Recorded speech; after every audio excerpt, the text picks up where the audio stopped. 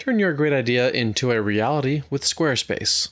Squarespace makes it easier than ever to launch your passion project. Whether you're showcasing your work or selling products of any kind, with beautiful templates and the ability to customize just about anything, you can easily make a beautiful website yourself. And if you get stuck, Squarespace's 24/7 award-winning customer support is there to help. So check out squarespace.com for a free trial, and when you're ready to launch, use the offer code IMPROVE to save 10% off your first purchase of a website or domain. That's squarespace.com, and the offer code is IMPROVE for 10% off.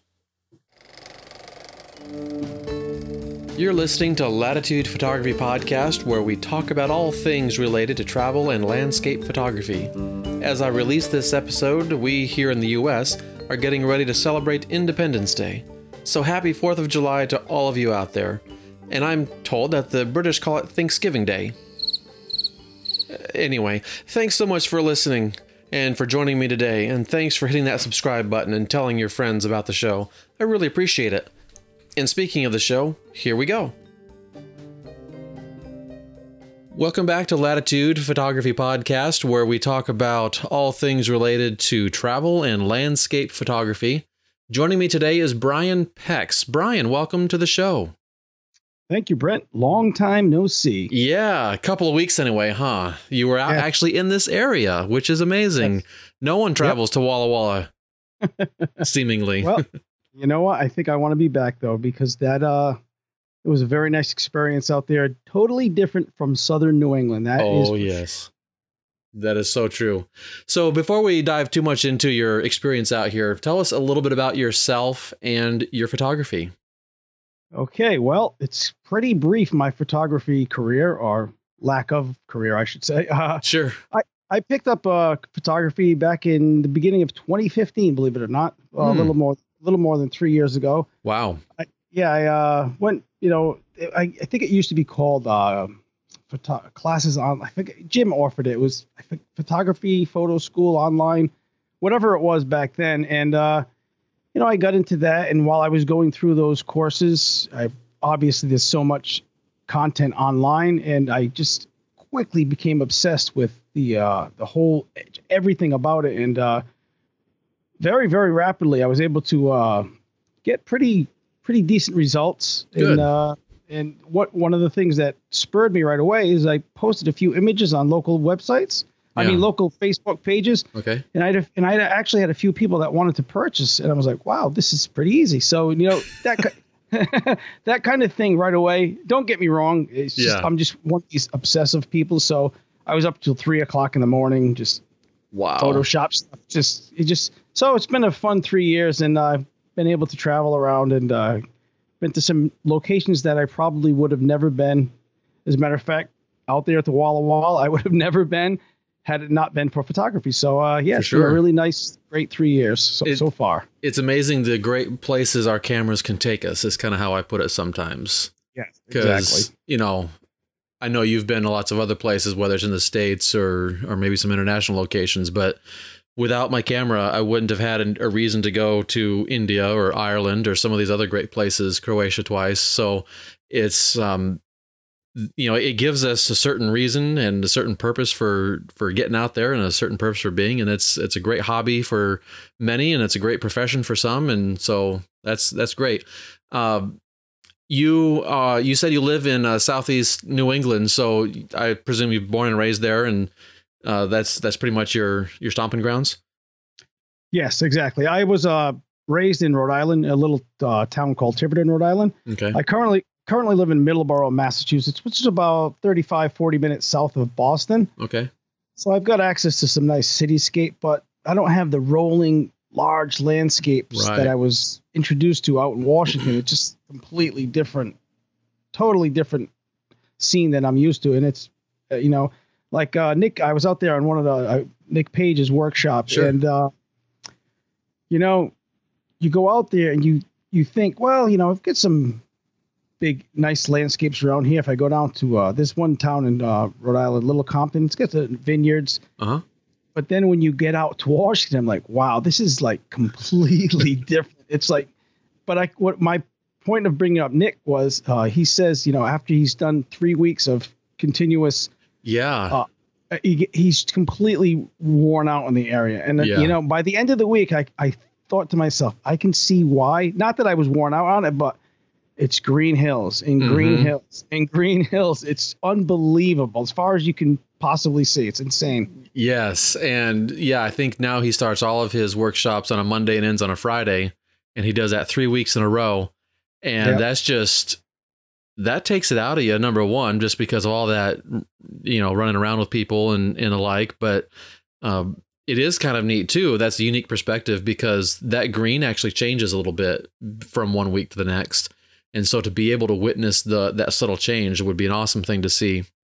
I have a friend actually that lives just north of a couple miles of Colfax, which is right there in the middle of the Palouse. Yes. And exactly. I just, whenever I visit him, it's only been a couple times, I was like so jealous. He lives right in the middle of farmland. It's just like, that's just amazing. But let's go ahead and just jump into talking about your trip. You flew out here from Boston to Seattle, and then you went from Seattle to Walla Walla. Getting off the plane in Walla Walla, walk us through a little bit of your perceptions and how things went for you and all that. Okay, first of all, it's unbelievable. Walla Walla Airport is like the dream airport. Yes. I love it.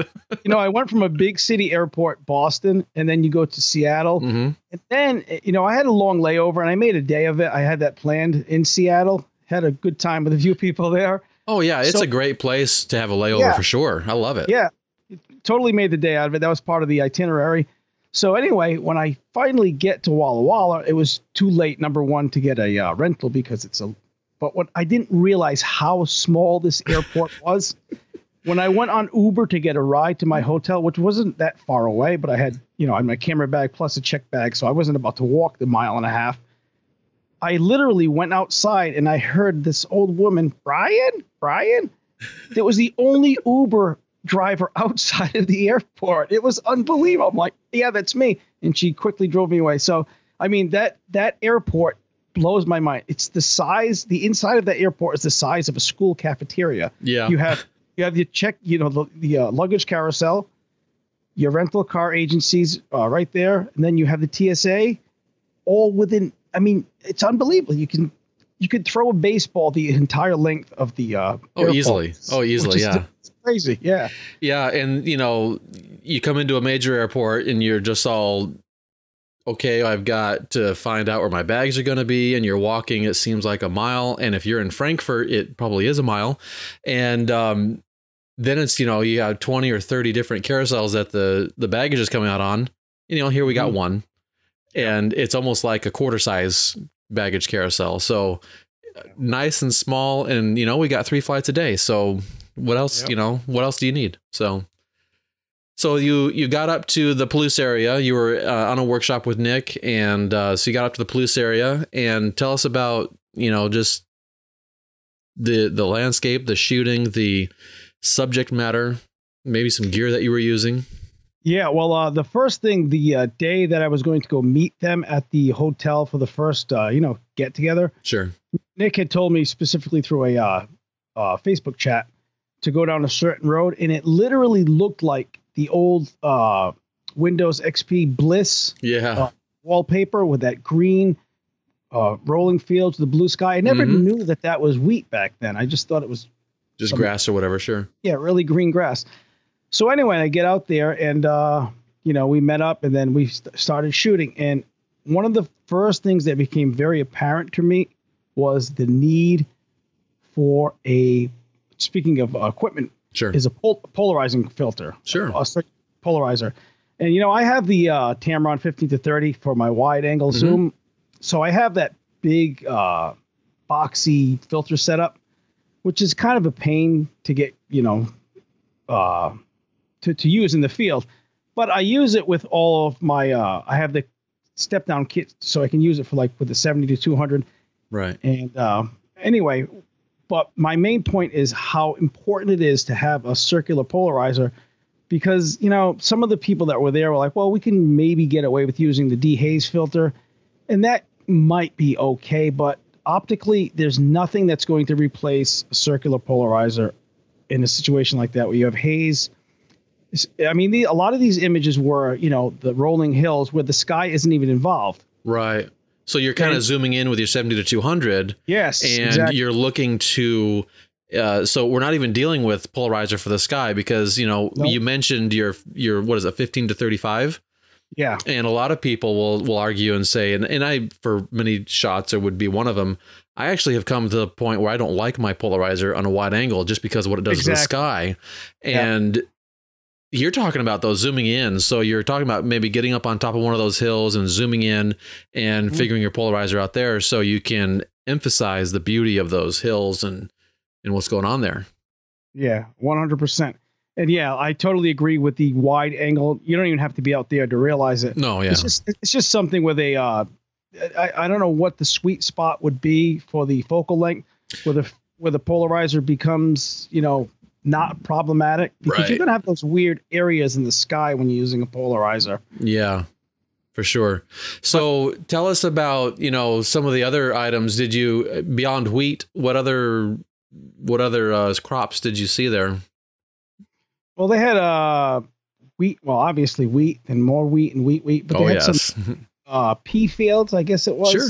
They had out there. And it was pretty interesting just to learn about the way they irrigate the fields, how they have those different bands, how those are not farmed.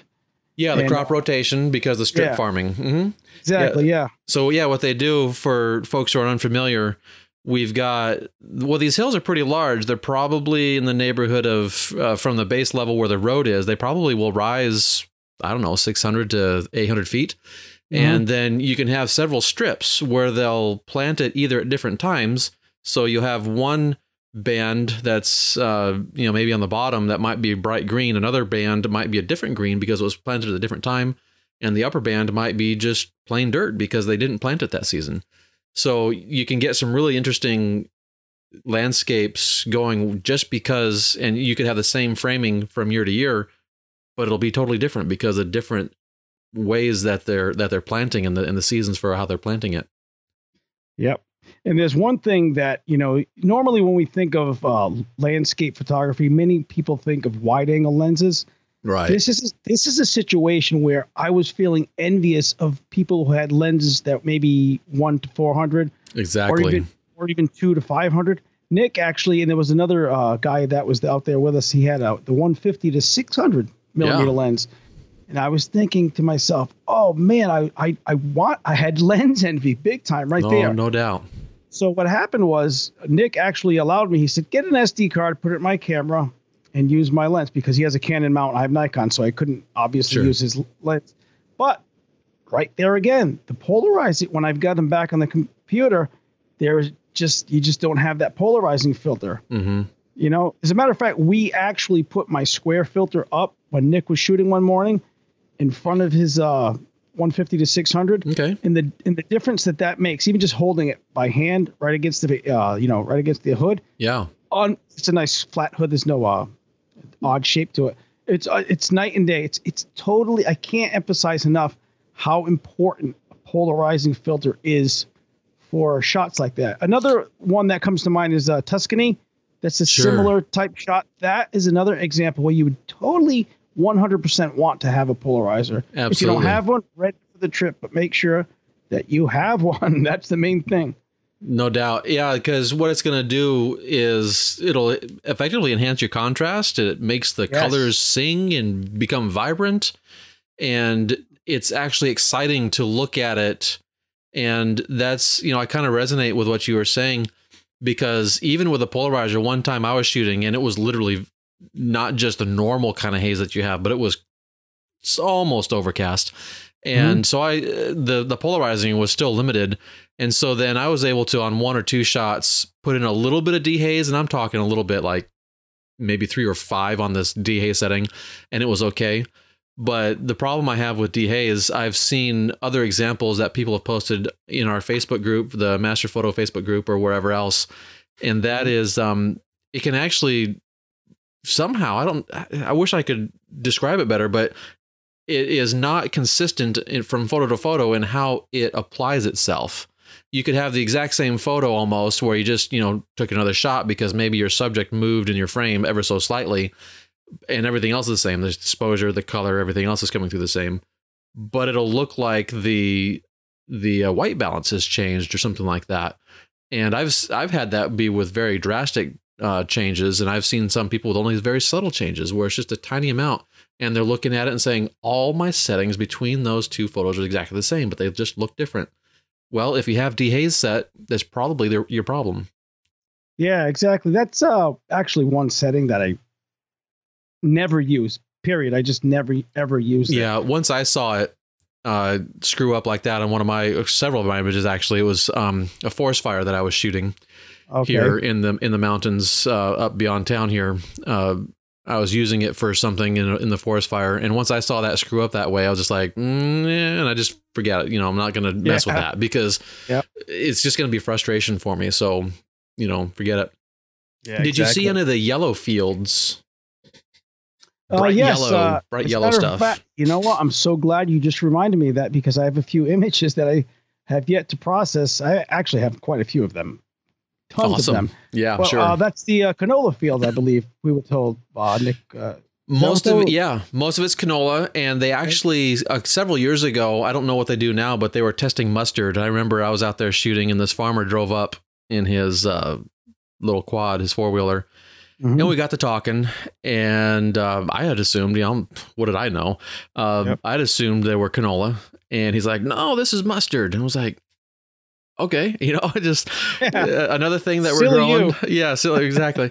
And I mean, it was gorgeous, but that bright, vibrant yellow next to those rich, vibrant greens, it just beautiful color contrast. Yes. You're in photographic heaven. It's just unbelievable. It's amazing, and it is exceedingly popular. How many other photographers did you see when you were out here? And you were here in late May. Is that correct? Exactly. 21st through the 25th was this specific workshop. I have a funny story for you, as a matter of fact. Yeah, go ahead. At the hotel that we were staying at one afternoon when I was completely sleep deprived, dead tired, I happened to see there was an Aperture Academy van right in the lot. Yeah, so I've seen them around. Yeah, so obviously it's a very picturesque area this time of the year, so obviously they're just going to be out like anybody else. So I told Nick this, and I said, "Hey, look, our buddies are here." He goes, "Oh, those guys." So anyway, now fast forward a couple of hours later, we went out and shot some horses, which was another unbelievable event. That was fun. Playing the radio with the horse sound so they would follow the truck was unbelievable. And that's Nick, by the way, driving back and forth, playing horse whinny type sounds and whatever else. That's what he's talking about there. Yeah, I'm sorry. Yeah, exactly. It's just it's a little funny. A horse farm. Yeah, he has his windows wide open, plays his sound, and I always wondered how he was able to get these photos of these horses running. I'm like, what's the chance how can you get these all the time? Now I know. That's right. They come back and forth and they're like, what? But anyway, we were talking about how popular the area is photographic wise. So lo and behold, we're driving down to go to Palouse Falls one night for sunset. Sure. And sure enough, that van, Aperture Academy, was right in front of Nick's Tahoe. Nice. I'm like, oh my God. And then all of a sudden, Nick takes this side road. And then for the next 25 minutes, maybe not 25 minutes, it seemed like a lifetime actually, because Nick does not wait. You're going to follow him. We were going off-road, this dirt road, and you can't see anything. I mean, there was dust. It was fun. To be honest with you, it was the last night we were all together. So we were off-roading. But you know what? We beat them there by 1 minute. And awesome. We were able to get the prime spots. Nice. So it was totally worth it. But yeah. So you were probably 20 minutes to a half an hour away from Palouse Falls, and he was just like, nope, we're going to take this road. Yes. And just went barreling through. That's awesome. Yeah. Yeah. And the guy met him and he's like, you beat me. Yeah. There's lots of those farm roads that generally they're pretty well this time of year. They're pretty fine to drive, but yeah, getting upwards in the speed, that might be a little scary sometimes, but yeah, definitely fun. That's cool. One night we did get out to get some lightning. Yeah. Cool shots. But the one thing is those farm dirt roads, they become extremely muddy. Sure. And thankfully, the other two cars that we were in our little caravan, they were both all-wheel drive. Otherwise, there was no way we were getting out of there. I got kind of scared. I'm like, we're not getting out of here, but luckily we did. Awesome. Yeah, that they might have ruts and maybe some dips or something like that. Yeah, that can be scary. So talk to us. I've seen one of your pictures of that lightning with the tree that's there, and just briefly describe that. And I think you were going to post that in the Latitude Facebook group. Yes, definitely. I'll definitely do that right after we get off this little session here. Yeah, that was, let's say it took, if I were at home, I would have never done this, but right. Nick sent me a text. You're out here. This is probably going to be a little more fruitful than the sunrise. And I literally just put my head on the pillow, 45 minutes away, completely sleep deprived. But Nick talked me into it, and I got up. And on the way there, the lightning strikes that I saw, I was thinking to myself, why am I driving to my death right now? But we got there. There was this nice tree that, as a matter of fact, we actually went back to that same tree in the morning. And you know that after storms, usually you get some pretty good color in the sky. Of course, which actually ended up happening. So we got some nice lightning, and also that same tree in the morning, the nice post storm colors in the sky. So awesome. It worked out nice after 2 hours of sleep, 45 minutes away. It was tough. Yeah, that does get rough because it can be hard to be creative when you're so sleep deprived as well. Yes, exactly. So did you see any of stop in any of the small towns and photograph anything in the towns, or how did that, was it just purely the landscapes that you focused on? A lot of the landscapes. We did a few little stops. Well, there was one afternoon where we weren't all getting together, and Nick gave us a few different locations that if you wanted to, instead of going back, because what happened was the afternoons basically became nap sessions. Right. I mean, I went back to that. You don't realize how much an hour and a half can help you. Oh yeah. When you don't have any sleep. And, but when you're out there, it's all about photography, getting the shots. So, but, there were a few little things here and there we got off the side. So, yeah, that was pretty cool. Good. There's a wheel fence in the town of Union. And that's one I was wondering if you had gotten to that at all. That's just north, I think, of Pullman. Yeah, as a matter of fact, that's where my hotel was in Pullman. But that was one of those afternoons where if I didn't get sleep, I was probably going to pass out and die. Yeah, I can understand that. It's bad. And then, of course, you probably spent a couple of times on Steptoe Butte. Yes, definitely. We went there probably 2 or 3 times, as a matter of fact. Did you go there for the morning as well, or just the evenings? Yeah, we went for a morning and then also twice at night. It's unbelievable. It's incredible. That's perfect example right there. I don't mean to beat a dead horse, but you have to go there with a polarizer. Yeah. If ands or buts about it. So for listeners who haven't understood, they don't know what the Palouse necessarily is. We understand it's rolling hills, wheat, as far as the eye can see. Tell us why Steptoe Butte is so special. Well, number one, you're elevated. It's a winding road that'll bring you to higher elevation wise, so you can look down on the wheat fields that are far as you can see. And, because you can go on different sides of it, you can get different light coming from different angles, sunset, sunrise. And also we had a few times out there where the crop dusters are flying by. Ooh, yes. Yeah. And sometimes they come right over you. And I didn't realize when they come, this was a little bit lower down the road. Sure. That actually has a taste to it, that stuff. Not recommended. Yeah, probably not the best thing to be tasting, but yeah, it's just a really, really nice area to get some images. Like I've got a few panos I still have yet to put together. Okay. And I'm probably going to work on them right after this conference call. All right. Yeah, one of the really cool things, there's another butte south of there. It's a not a state park, but it's a county park. It's called Kamiak Butte. And they have a camping place there as well, and a little bit of a picnic ground. The problem with that one is they close it at night, so you can't have the access that you can have on Steptoe. But the fields come a little closer to Kamiak Butte, and whether you're on either one, Steptoe or Kamiak, what's really cool when those crop dusters come through, you can easily be above them.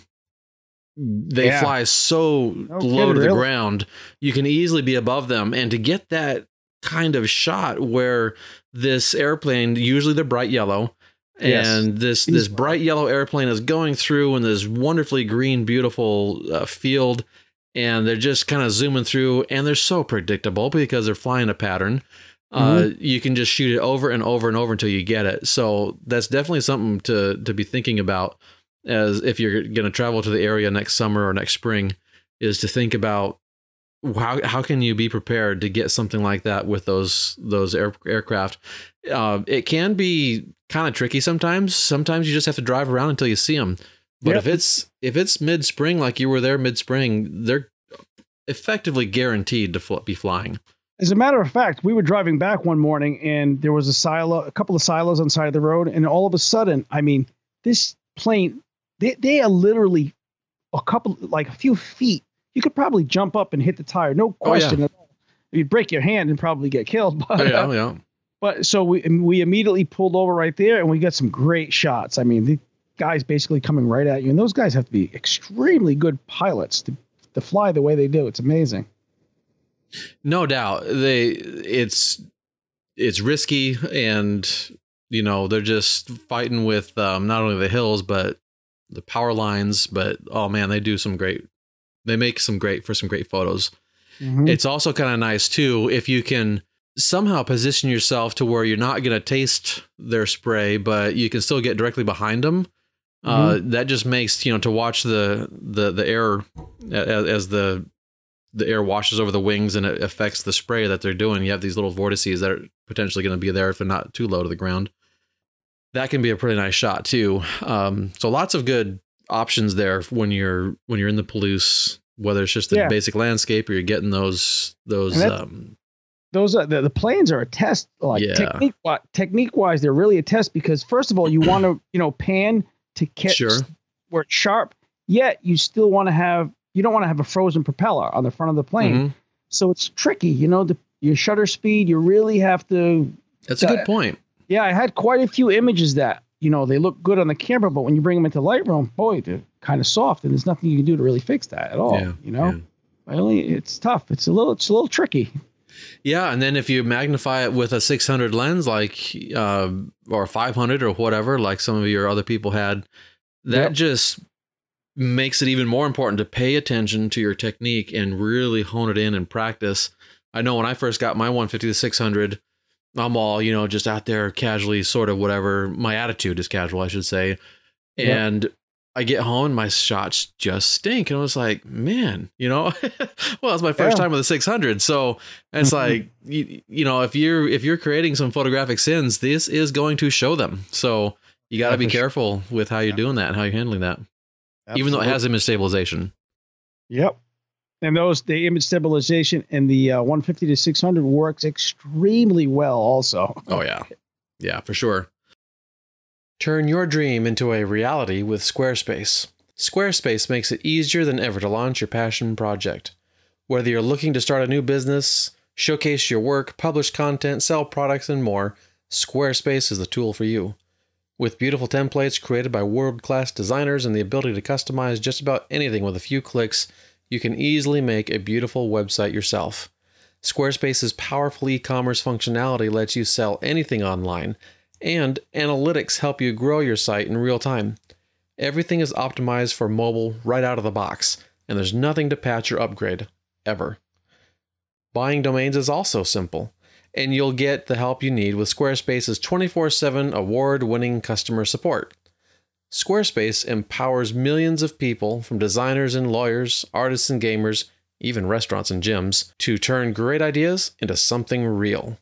So check out squarespace.com for a free trial, and when you're ready to launch, use the offer code IMPROVE to save 10% off your first purchase of a website or domain. That's squarespace.com. Offer code IMPROVE for 10% off. So tell me, probably most of your shots you're mounting on a tripod. Yes. And what kind of tripod do you use? And do you use the regular rubber feet? Do you have anything else that you use for the feet for that? Well, for this particular trip, just the regular rubber feet was fine. Was plenty. Okay. Fine. I use an Enduro Stealth 304L. Oh, sure. With a Really Right Stuff BH55 head. Okay. It's a very. I love the tripod. It's well made, extremely durable, and very easy to clean. And it's about half the price of the Really Right Stuff. Tell me about that BH55 head, though. That's a pretty big head. Mm-hmm. And I imagine it's nice and solid. Oh, yeah. That's a weapon, that thing. I guess. Do you ever have problems? I'm just curious. Now, actually, you should tell me which camera. You have a full frame camera, or is it a crop sensor? Yeah, I have the D750, which is actually a light full frame. Okay. So kind of like the Canon 6D Mark II or something along those lines, where it's not I wouldn't call it as heavy as the 5D4 or anything like that. Yeah, versus like a D810 or that one's 850. It's much lighter. It's polycarbonate. It's not a fully magnesium body, so it's a lot lighter. Sure. Yeah, plastic basically. Yeah, of course. So it's not a super heavy body, but nope. I guess I'm just curious. Do you ever have a problem like when you lock that main knob down, where it can still just kind of start to fall over, or the lens camera, is it heavy enough to where or is it easy to lock it solid and it's locked in? The one thing I really like about that head, it's totally more than I need, but when I buy things photography wise, I've made it a motto of mine, or a belief, I should say, a belief system. Sure. That when I buy something for photography, it's a 10-year investment. You know. So I'm future-proofing myself in case down the road I get larger lenses, or and then that locking knob specifically on the BH55 is completely over-engineered. It's this big hulk of a knob, but when you lock that down, there is not a pixel of movement in that. Oh, yeah, it's beautiful. Music to my ears. Yeah, the head I'm using now is rated, I don't know, for 20 some odd pounds. I don't know what it is.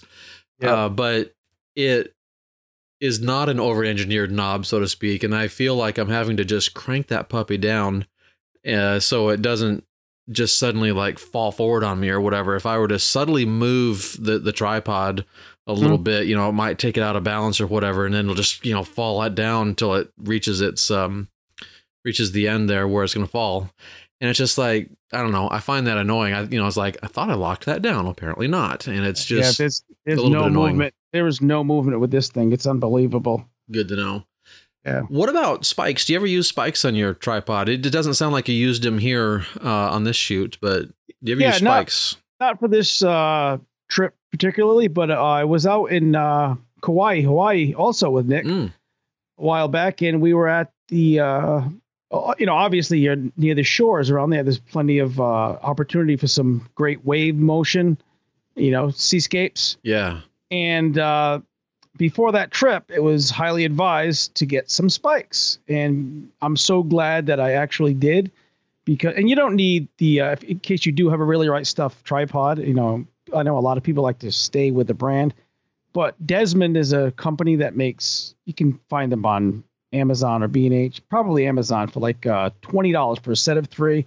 Nice. They're great. They're about, I'd say, 2.5, 3 inches long. And they, for anything when you're in sand and there's moving water, you need them, because if you just set your tripod down and you have any type of movement, your tripod's going to sink.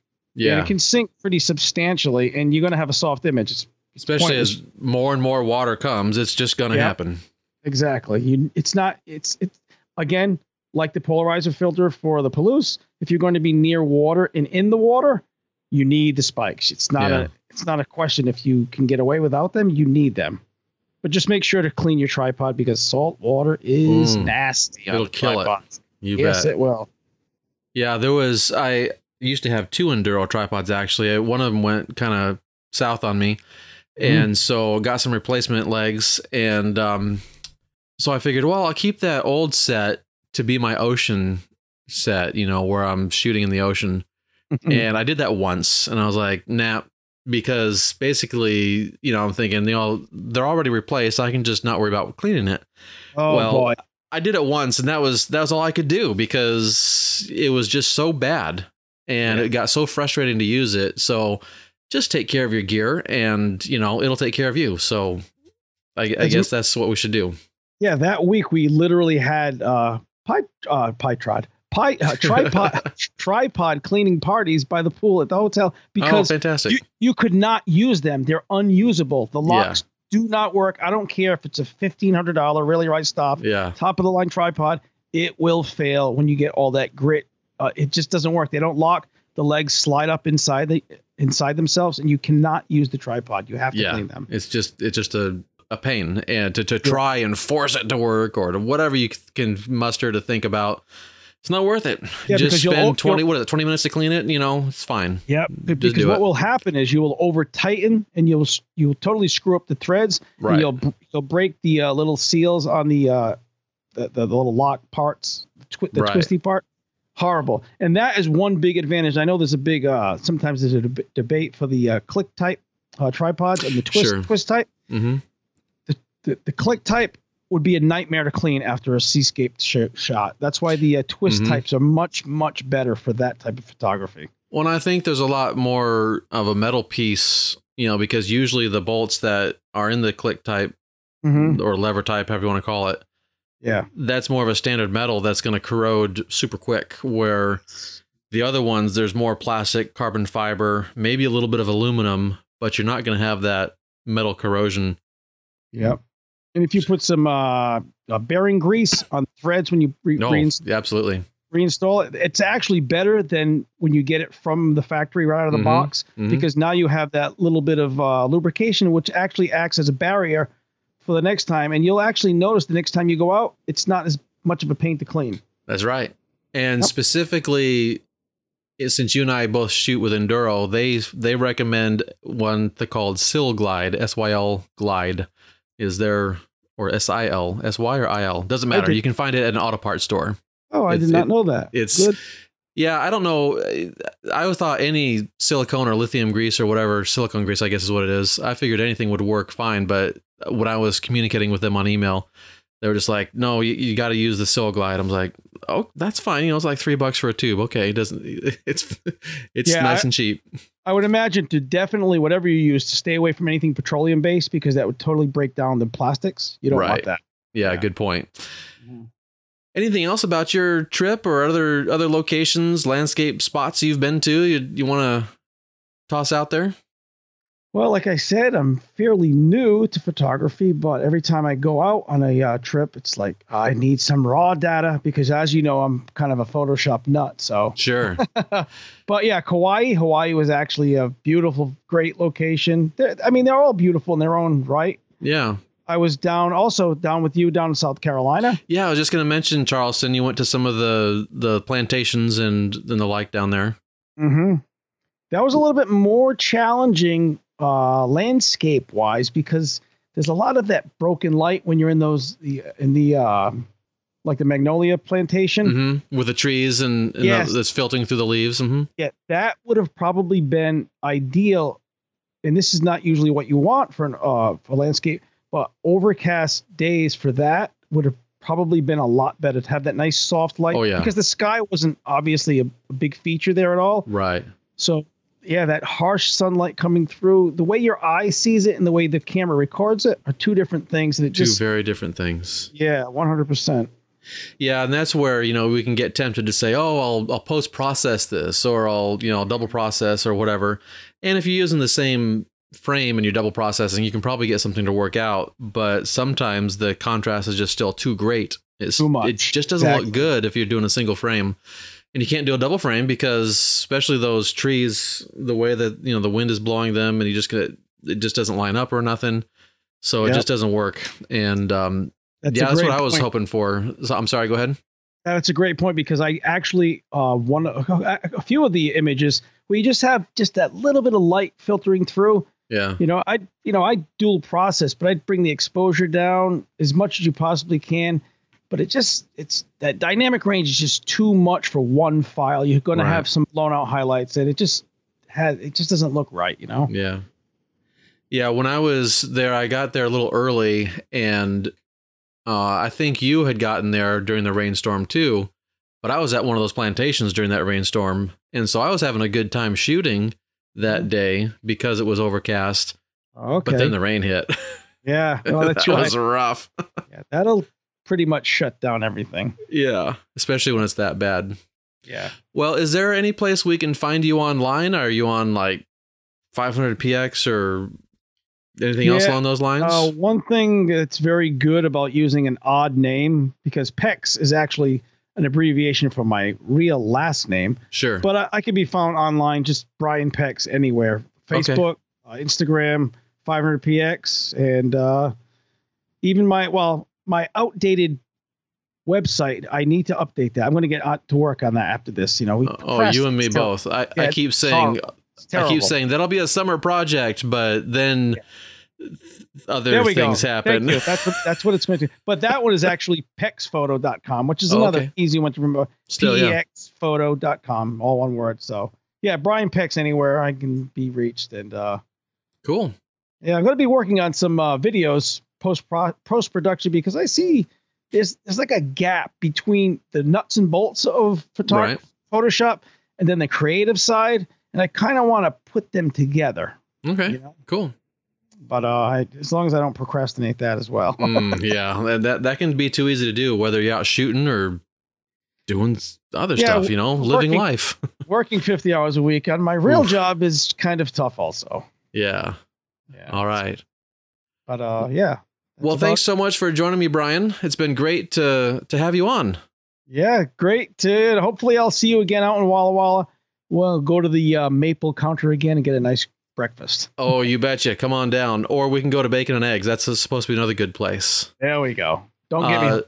Are you going to be in Las Vegas? I was thinking of closing it up, but I just got another question. Are you going to be in Las Vegas for the retreat again? Yeah, I should definitely be out there for next March. Yeah.